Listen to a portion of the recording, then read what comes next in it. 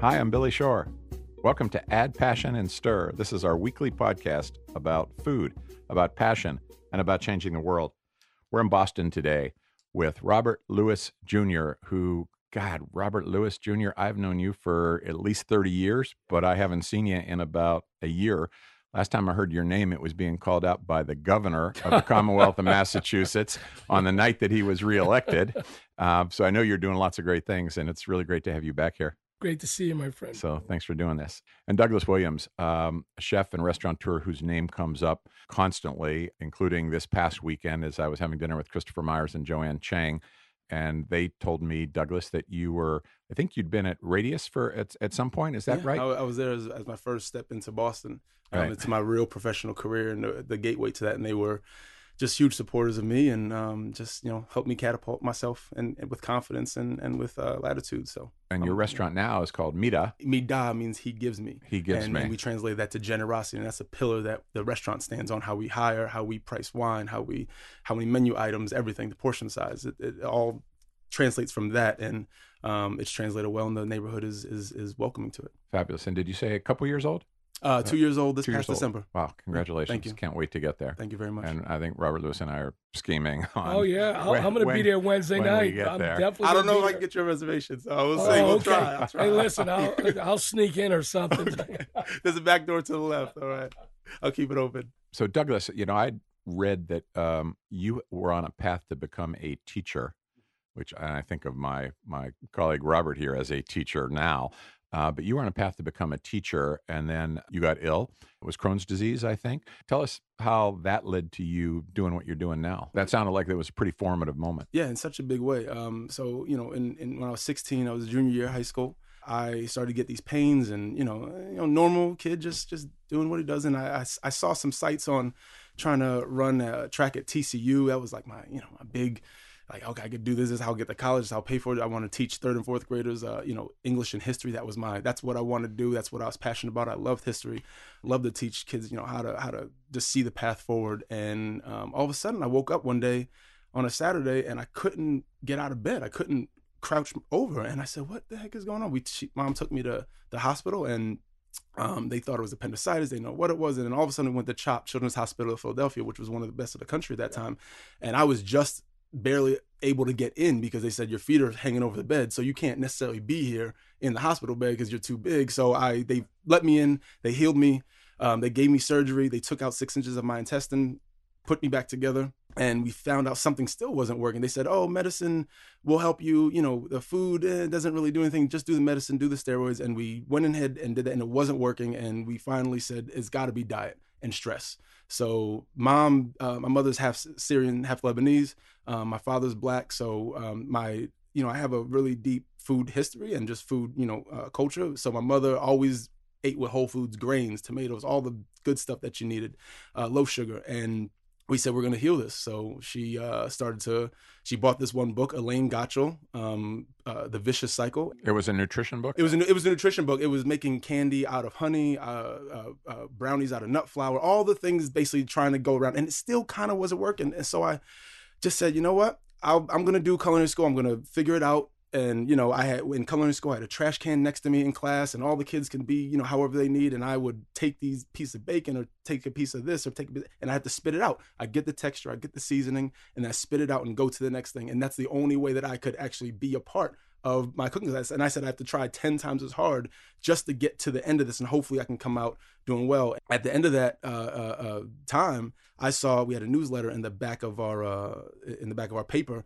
and it had Michael Schlau's face on the back of the newsletter. He went to the school with my dad in '88. And Michael Schlau is a very well-known restaurateur here in Boston. Yes. And that's when I saw Radius, and I was like, okay, well, Boston's close enough. At the time, my mom was pretty sick with breast cancer. And I said, New York's a little too expensive. California's too far. Boston's that little niche. I'll try it out, see what I could do. And then maybe I'll go from there. Moved to Boston 2 months later, met Christopher Myers, and he was actually the very first person to give me a birthday card because I landed there in May. My birthday's in June, and he gave me such sage advice, and he was the one who made me feel welcome because I had no one there, and I couldn't go back home because I had no money to really travel back at that time because I just started. So he's the one who made me feel comfortable and made me feel like I was a part of something, and I ended up staying for almost 3 years. And then he just gave me the advice that I needed to keep going in the trajectory.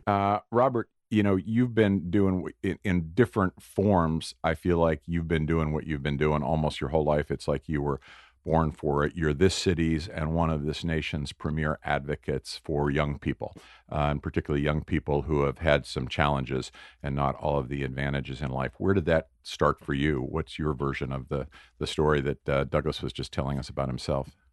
I always say I'm that kid. Mom had me at 17. She had 6 kids by the age of 22. My mom and dad had a 4th grade education from Lake City, South Carolina. And my mom just raised us. And it was this whole idea that love always wins. And she says, in life, if you love and treat people with respect, you will go far. Because she didn't know anything around getting to middle school or high school or college, because no one in my family even went to high school. So high school was this dream, but how you treated people and loved people was how I was raised. And, it started being the first Black family in East Boston in 1961. Your family was? My family was the first in the Maverick Street housing projects in Boston. And, we went through a lot of stuff, a lot of racism in 1976. How old were you at the time? I was 1. And in 1976, I was firebombed out my home by my best friend who was white. So my house went up in flames, and I remember we were angry, and my mom was like, you win with love. If you're locked up or arrested, you can't do anything in life. And my mother used to always say, you're here to do something big, and whatever that really meant, Billy, at that time.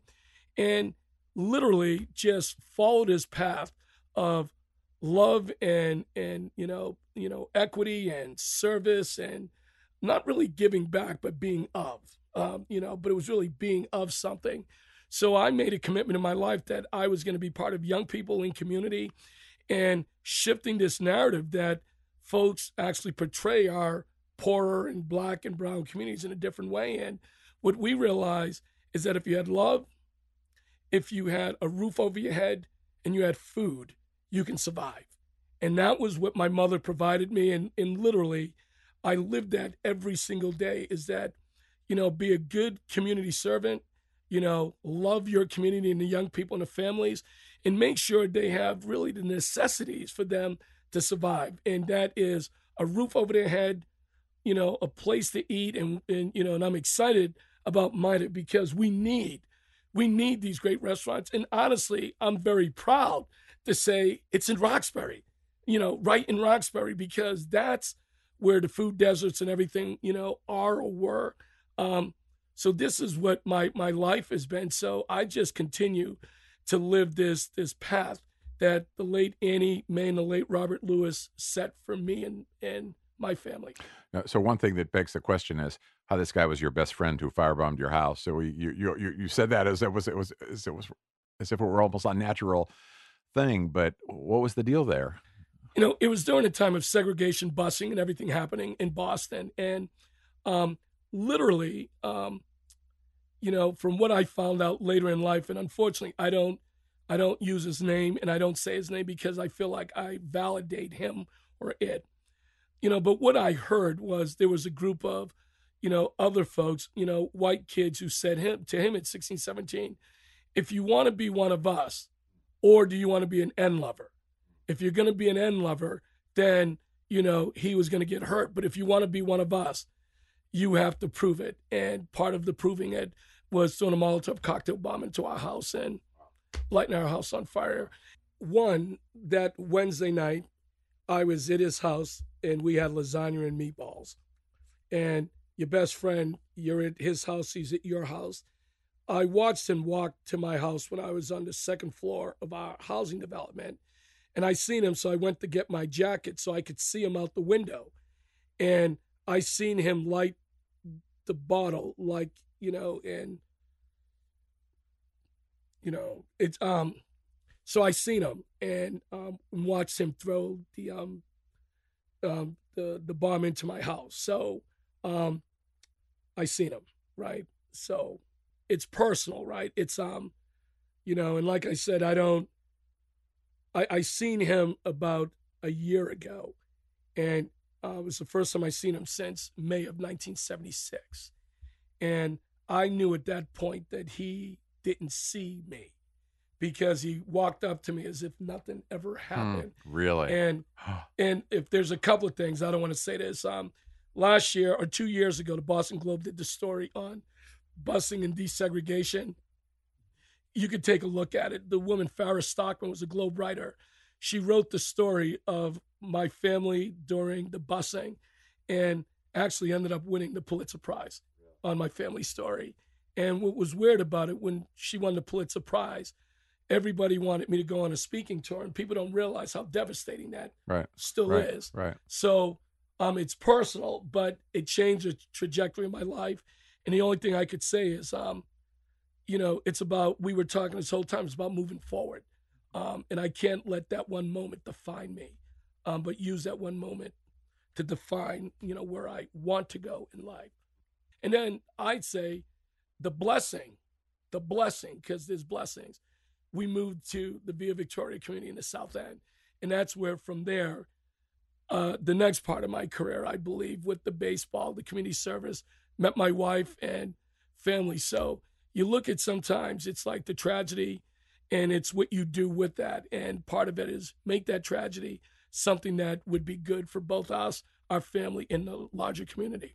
Love always wins. And when you walk into a hospital or restaurant or something, nobody asks you for your GPA. No one asks you for your degrees. People basically are genuinely nice and kind. And I just think we need that. And that's what makes the greatness for me of communities. And it's a philosophy, the philosophy of Mita, in terms of generosity and the spirit of generosity that you bring to it. Not the same words, but it feels like the same idea, Douglas, same sentiment. And where did that come for you? Did that come from family? Does that come from something just along your own trajectory and work? I mean, I'm happy to say that my family is generally grateful. Everybody's been through something. And when you go through something, you have a general appreciation for life. You just have a better appreciation for life. And, depending on the degree of your plight or depending on the degree of your challenges, you have a much deeper sense of how important some things are to you and how easily they can be taken away. And all of my family, whether it be through diabetes, whether it be through high blood pressure, whether it be through poverty, whether it be through just bad circumstances, you have a better, it's kind of weird because it's a juxtaposition. It's a better outlook on life, and you just are more appreciative for the simpler things you have. Just going to my mother, it's, when I was 10, she got breast cancer. They sort of kind of misdiagnosed her.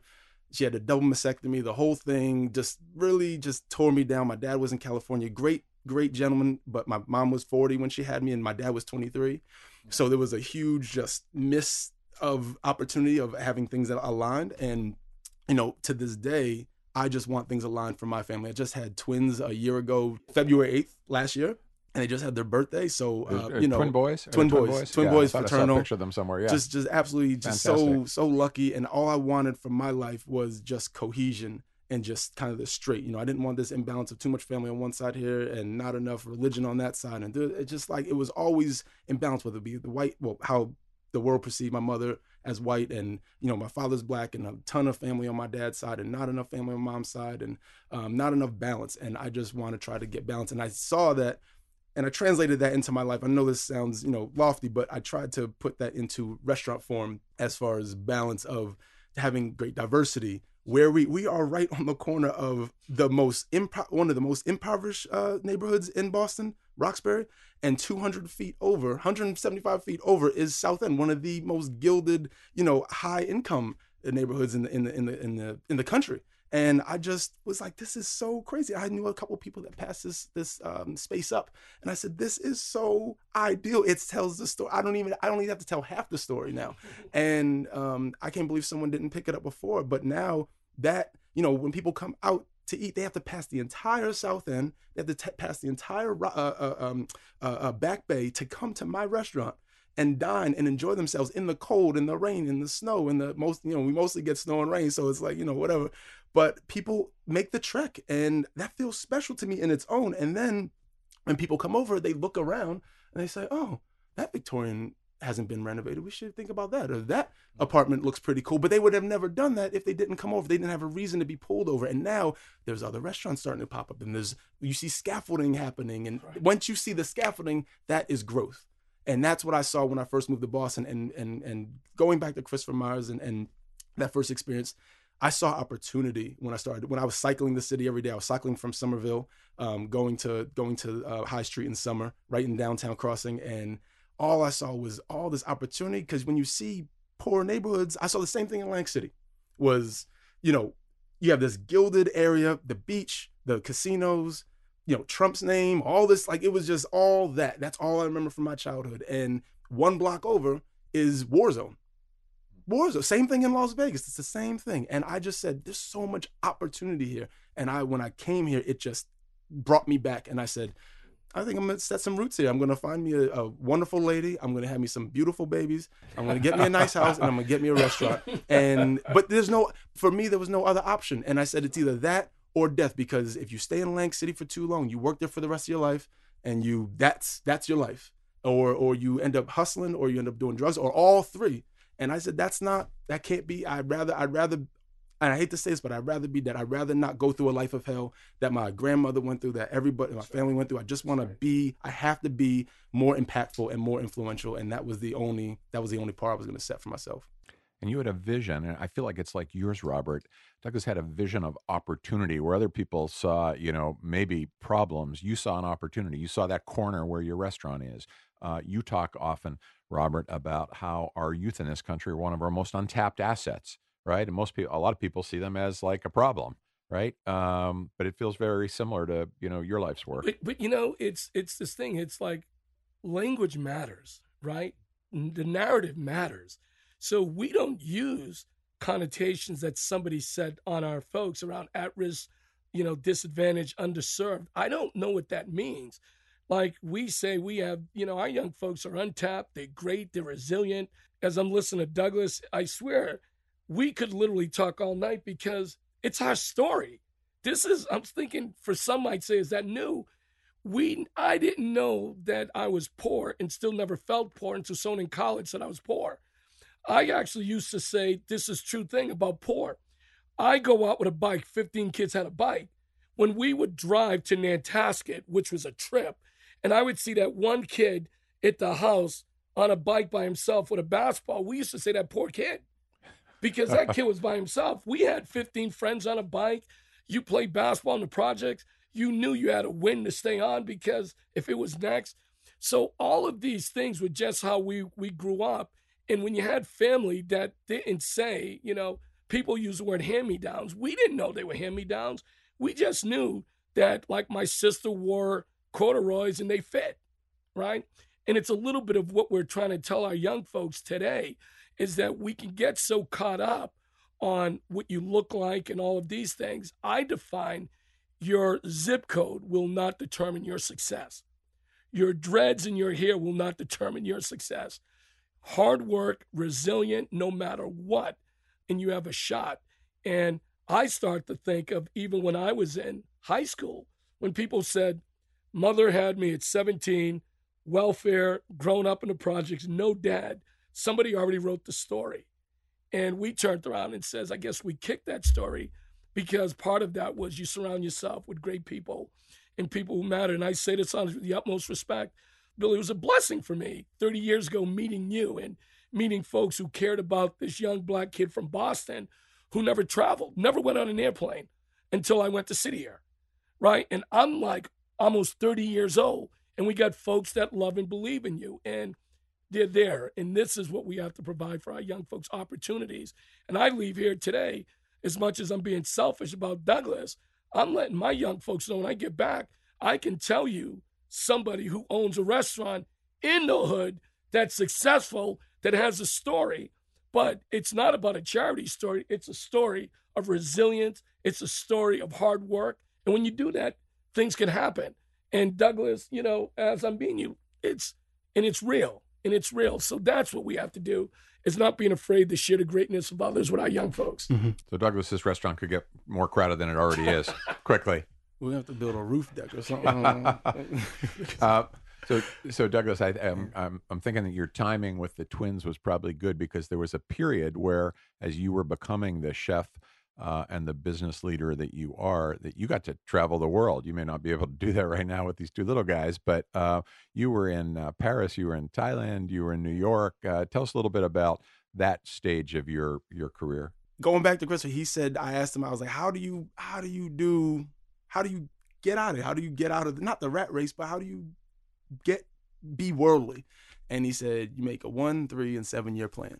And I was like, what? I was like, no one ever told me how. I was like, okay, I'll do it. So I went home and it clicked right away. And I said, I'm gonna make this plan. I'm gonna plan to exit this restaurant. I'm gonna plan to go and travel. I'm going to save a certain amount of money, and I'm going to just go. I was making $19,000 a year take home, and that's not enough to really do anything with.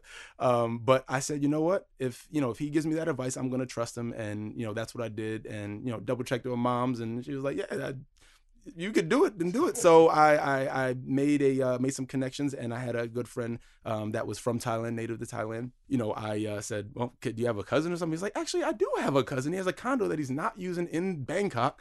Do you want to go and say that he's going to stay in Champon and do whatever with his wife, but you can use the condo? And I said, great. So I got that.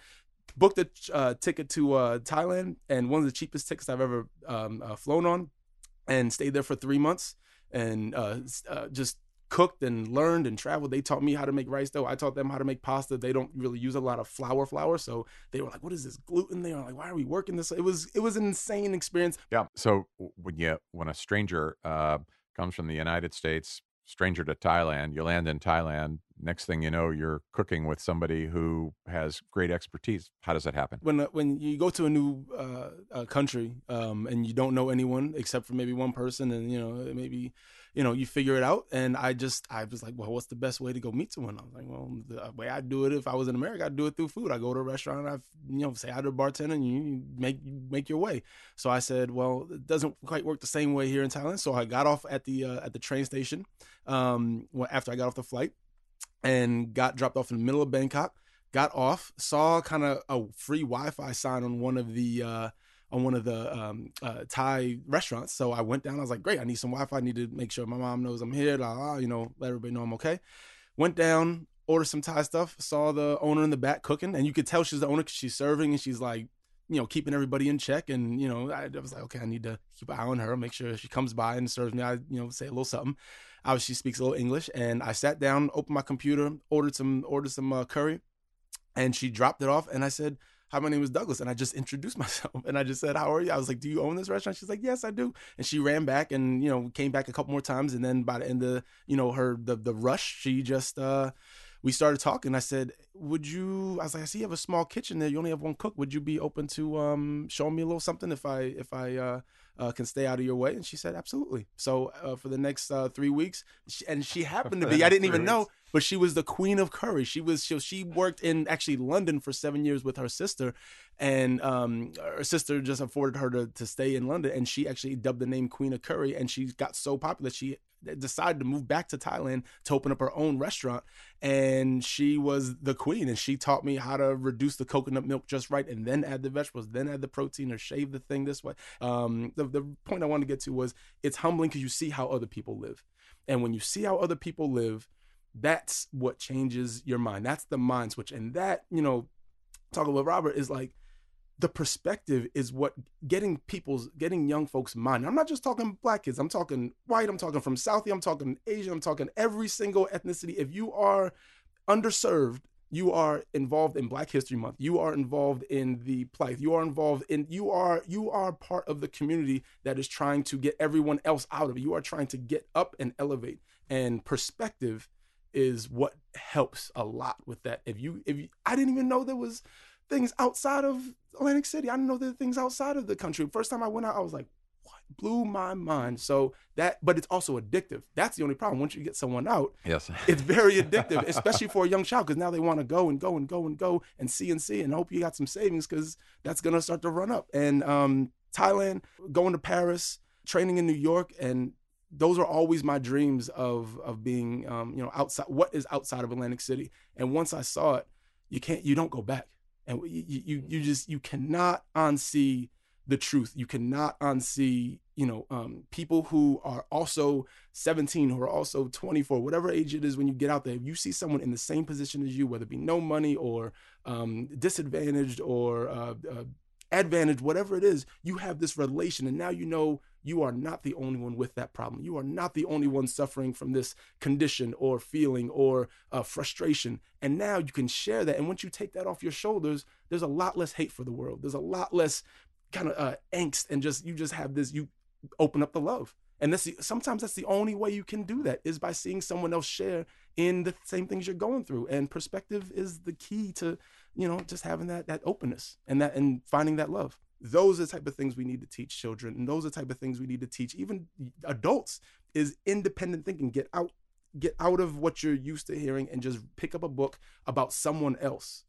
And it is impossible to feel any sort of angst about someone. It is impossible. Racism is very easily deleted and very easily combated, but without education, you can't. It's impossible. Yeah. So Robert, I'm looking at you and I see this as resonating. And as somebody who's worked with young people your entire life, I knew you when you were doing it at City Year, then you went on to do it at the Boston Foundation, and now you're running an organization called The Base, which I want to hear about. But when did you realize that you were going to kind of devote your life, both professionally and personally, to helping young people have a chance? I think, Billy, when I think of there's a few things. One was, I think, again, the firebombing had so much of an effect on me, but I also realized that I didn't really know anyone who went to college. When I was a pretty good football player, not as good as my brother. My brother had a shot and he played a few years of NFL. So when I got recruited, UMass was the only college that said, "We want you." Others said, "We hope you consider." I grew up, nobody ever said, "We want you," except the friends on your block. So there was something about feeling wanted and needed. And it just reminded me so much of our young folks feeling wanted and needed. And when I realized I needed to do something, oh boy, from City Year to the National Conference Community Justice, the work that made the Boston Foundation. But it was a report that came out that just said, in inner cities around our country, young men of color were negative on every social determinant. And I'm reading this report at the foundation, and I'm the vice president of programs. This is at the Boston Foundation. When I was at the Boston Foundation. And I had this baseball program that I always did. After I read that report, I brought it to a group of our young folks. And for the first time, they realized what I did professionally, because all they knew me was coach. Vice president of foundation, giving away money didn't mean anything except their eyes lit up. You give away money like you wear a suit every day, not just a sweatsuit. And what hit me when my young folks were telling me that all these organizations I'm funding, that they weren't using them. They weren't using them. They weren't using them. It's fascinating. And then all of a sudden, when we look at Boston, 75% of youth-serving organizations in our city are closed by 7 o'clock. I'm funding them. I'm the kid from the hood. And it reminded me, why were we sneaking in playing basketball at night? Why were we sneaking into the pools, stuff at night? And think of it, I could have got caught and had a Corey for wanting to play, right? It's when I left and says, I want to do something that's about convening and using sport as a vehicle that brings the best of everyone together. Not just we talk a lot about urban, but we weren't allowed to play in a lot of the suburban leagues. Don't ask me why. They would say, no. So we built our own. We built ours. And what's happening now is we have suburban programs playing within the base in Roxbury, Dorchester, Mattapan. And then all of a sudden, we realized that there was this need. So the west side of Chicago was being lit up with so much violence. They recruited us. Your hometown of Pittsburgh, we're opening up. I was so dedicated to being in Pittsburgh. And then I went to visit the community of McKees Rock. And it stunned me. It's the first time in my life I ever seen black, white, poverty, and brown is mostly Mexican. I've never in my life ever seen poor white people, ever. And I'm looking at the black, white, and Mexican folks, and it's not about race. They're broke, poor. Talk about deserts, nothing was there. And we decided, if I'm going to open up, instead of Pittsburgh, I want to open up in McKees Rock.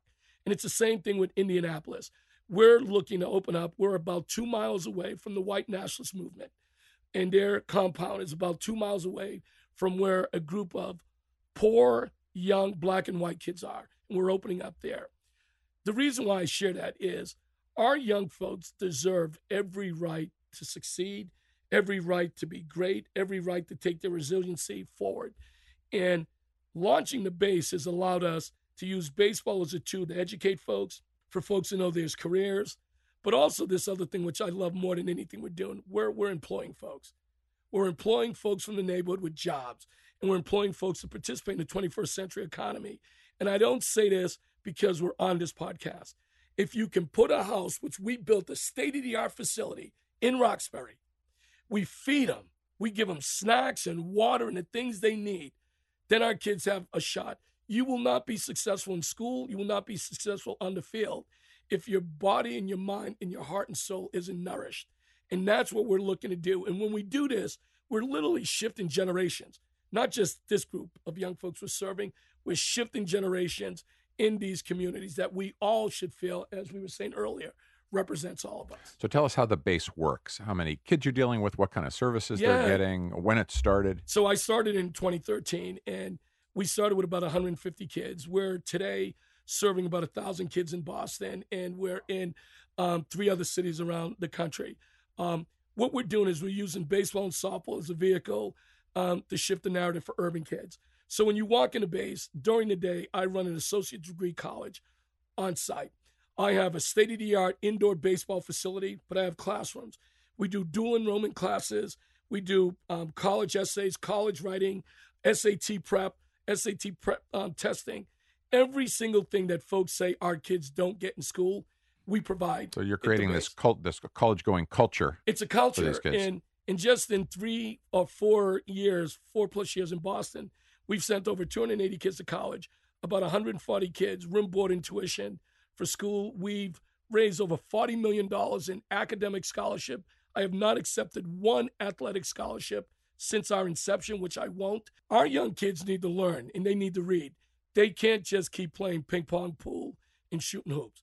We got to do better, and we use baseball as a tool of academic prep, academic readiness, while also competing at the highest level on a national level. And tell us a little bit about who these kids are, what challenges they're facing. I mean, if you're not from the neighborhood, if you haven't grown up, what should we understand about just why these kids need this? If we listen to the earlier part of my introduction, and Douglas, those are the kids. We literally are kids in Roxbury, Dorchester, Mattapan, and I'm tired of folks saying they're disadvantaged in those communities. But I'll be honest, we've had kids that have struggled. We probably have 100% of our kids knows more than 2 or 3 folks that have been shot and killed. College. 100% of them. 100% of my kids. Like, it's 100%. You know, and listen, I actually, when I wanted to open up my building, here was the story. I was telling folks I was opening up in Roxbury. Where should I open? I found it interesting that everybody told me where I shouldn't open, right? They're like, no, just don't open here. And that's exactly where we open, on Walnut Park. We open exactly where folks said we shouldn't, because it's about community impact. So our young folks are, you know, I would say what everybody would describe, they're all first gens, all first generations, even considering college. About 80% of our kids are Spanish speaking, probably about 15% African-American, 5% white. You know, we probably have about 5% of our young folks don't play baseball or softball at all, but they just come for the academics. 3 years ago, we had no girls, none whatsoever. 3 years later, we have about 400 girls in our program. So we do softball and baseball. We do girls baseball as well. But what we're really trying to provide is and I don't like the comparison, but I'll use it. People say our kids should get everything that someone in the suburbs should get. I flip it and say our kids will do better than the suburbs where they want to emulate us. And I say that in a real thing. We're the only inner city team in America that's won 3 United States baseball championships. I get more kids playing Division 1, 2, 3, college baseball, kids in the pros. And if you walk in a base, you will not see one photo of any of our professional players. Any. But what you'll see are rows of college banners in the base. because that's what's changing the generations. Heck, I'm going to spring training to see my kids play, but we're changing generations to come. And when we do this, that's why I'm saying out of our 12 staff, all of my program staff, every one of my program staff, 7 of them, lives in Boston, Boston public school grads, and all college grads. So you can't tell me what our community can't do. We're going to show you exactly what it takes. So the gang member is now called college grad. Isn't that funny? 5 years ago, someone was called a gang member. Today, we call them college grad. So this is what we're doing, and surround folks around the right people, have high standards and expectations, do not lower. We say at the base, no rules, but expectations, right? High expectations, and surround them with successful people. Our community is going to be all right. Now it's convincing the adult population to invest in them. So that's why we say urban talent's American talent, because when you look at them, please look at your 21st century workforce.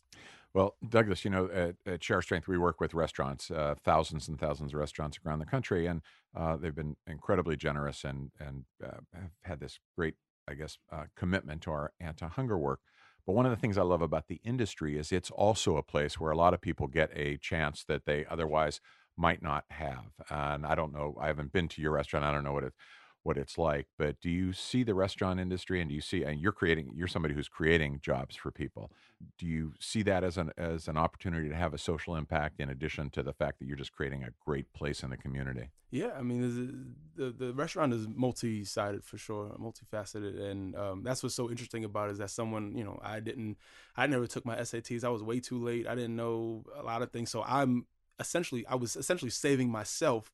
But the only way I could do that was to, come out of that was to have a restaurant, and that just blossomed into now providing jobs and providing careers for others, which I never always saw like that. But I always knew I wanted to be an entrepreneur. I knew I wanted to be, a boss of someone and not an employee to someone forever. And that's just the way I saw it. I saw I can't just be working for someone and impact a community or a person or an industry the way I want to if I'm working for someone. So I said, well, let me open this restaurant. And then what I found, it really wasn't something I planned. Is really what I found is that people really want to give their all if you are willing to protect and go to bat for them. You're talking about your employees, the people you hire? Yeah, the people that I hire, and people that even come through or want to work there. And, when you start to build this culture, it becomes addictive to people that they say, I want to work there. I want to be in this lovely space that supports its staff, that really gives 110% to their guests every day. Because essentially we open up every single day and we throw a party. If someone, you think about, you throw a party once a month and you got to clean and do all this stuff and do all this prep and hire all these people and blah, all these people come over you and they leave and you have this massive amount of stuff all over the place. And you have to clean up. It's like, whew, good thing I don't do that twice a year. We have to do that every single night perfectly. Do you know the type of dedication and wherewithal that takes? And you have people that can't even keep their room clean, that come in my restaurant and keep it sparkling like a brand new Ferrari. Like it is insane the amount of pride that they take at that, how much sacrifice they make for their own life and keep their own life to the wayside while they come to my restaurant and say, I'm going to give my life to you. And I'm going to trust you in that. And I have to take that with many, a lot of weight, because they are depending on me for me to show them the right way to do things, to be a good example and a leader. And that is, man, it is a lot of pressure. And that's why a lot of chefs don't handle it very well. That's why we drink. That's why, there's the drugs. That's why there's all the vices that come with it, is because not only do you have to be perfect every day or people chastise you on, reviews and everything else, but you also have an entire culture to protect. So it's like, and you have and there's life outside of that. And then there's maybe you get to have a little bit of fun somewhere in between that. But it's nearly impossible to be perfect. But man, if you give it your all and you show that to your employees every day, that rubs off. I mean, oh man, I'm sure it's the same thing at the base. When you see all these people that are, all these young kids that are just immersed in what you are showing them and what you have provided and what you've built for them, Oh, and you also have to make it financially viable. That just that piece. Yeah. You know, and ask. And paint us a little picture. Robert and I come in there for dinner one night. What's our experience going to be, and what are you going to be most proudest of in terms of like what we take away from it? What do you want us saying to each other when we leave the restaurant?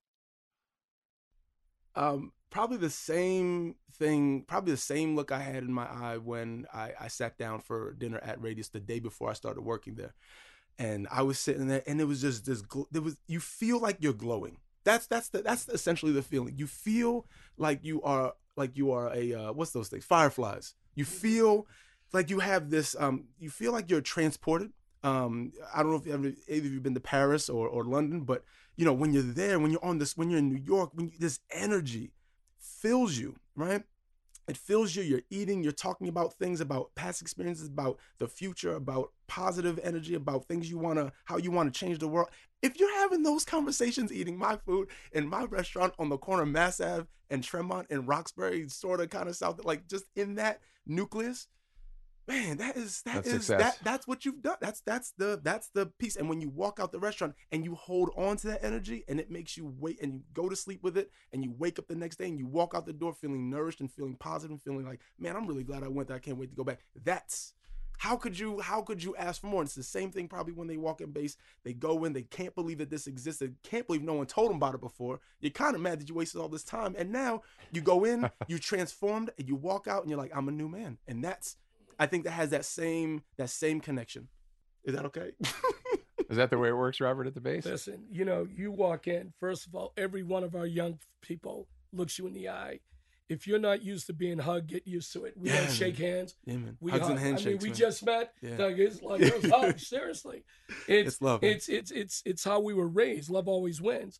So, what I love is our young folks. It's almost they appreciate it. They appreciate what they have. The one thing we have that's a little bit different is we made a decision that we don't hire a company to clean at night. Our young folks clean every night. Like you said, it's a culture. It's a culture. If you ask them, those people always ask, why do you guys do it? This is our home. This is our family. It's a redefinition of house and family. It's a redefinition of a roof over your head. It's a redefinition of where do I get nourished and who's feeding me. It's a redefinition of uncle, aunt. And when you run a program and the young women are saying to us that, you treat us like we would expect and want a father to treat us, that matters. So that's why it's the right people. It's the right staff. I love what you're saying. There's a pride, right? And there's a pride in being exceptional. I think there's a pride with being exceptional because you want people coming back. And what I love, honestly, I love when my friend and our dear friend Alan Casey brings the Brookline Little League program to visit the base, and all these kids in Brookline say, Mommy and Daddy, we don't want to leave. Can we come back? What starts to happen is that narrative shift. So then we don't get caught up in the Roxbury South End. We don't get caught up. What we get caught up is I run a successful business that inspires folks. They want to come back. And it doesn't matter that I happen to be African-American that runs it. What I know how to do is run something that's going to make a difference in our community. That's also going to be part of generational change. And what's going to happen is our kids at the end pay it forward. If there's one thing that inspires me, and this is before we moved to our new headquarters, we're taking things off the wall. You'd walk in and you would see the large, big checks. And everybody was thinking, who was the big donor? Those were our college graduates that paid it forward, that were writing us checks. Their first job, they're writing us checks and paying it forward. And what is greater than that? And, and that's what we're really trying to do is to really let our communities know, one, you matter. And two, I actually believe, there's just the great days that are coming. Our big thing is we didn't realize until we told the business community in Eggleston that we're moving how much of an economic engine we were. We didn't know that because our kids are out there eating and going to the store from CVS to everyone else. They're like, Robert, you don't realize you got 1,000 kids buying stuff. And we're like, whoa, New Market Business Association says, we're excited that you're coming because all of a sudden, never thought of it. Our organization, these young folks are an economic engine in the Eggleston Square area. So when you start taking the average of 400 to 500 kids a day from, spending in businesses, it has an impact. So now that's my new thing is also our community is a reminder we're an economic engine. And that's all of our communities, young people and adults. Thank you both so much for being here. Robert Lewis Jr., God, you know what you've accomplished in this community for young people and now around the country, just amazing. I feel privileged I've gotten to watch it for 30 years. So thanks for being here. Legendary. And Douglas Williams, wow.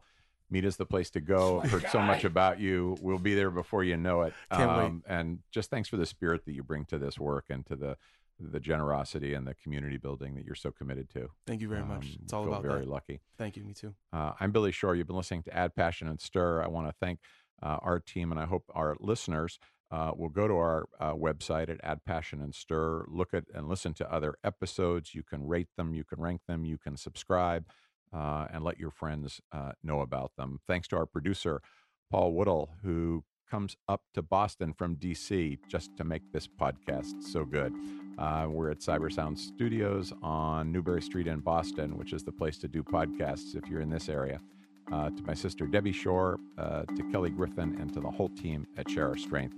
Thanks so much. I'm Billy Shore. Add Passion and Stir is distributed by District Productive. Our executive producer is Peter Ogburn. Add Passion and Stir is the creation of Billy Shore, Debbie Shore, and Paul Woody Woodhull.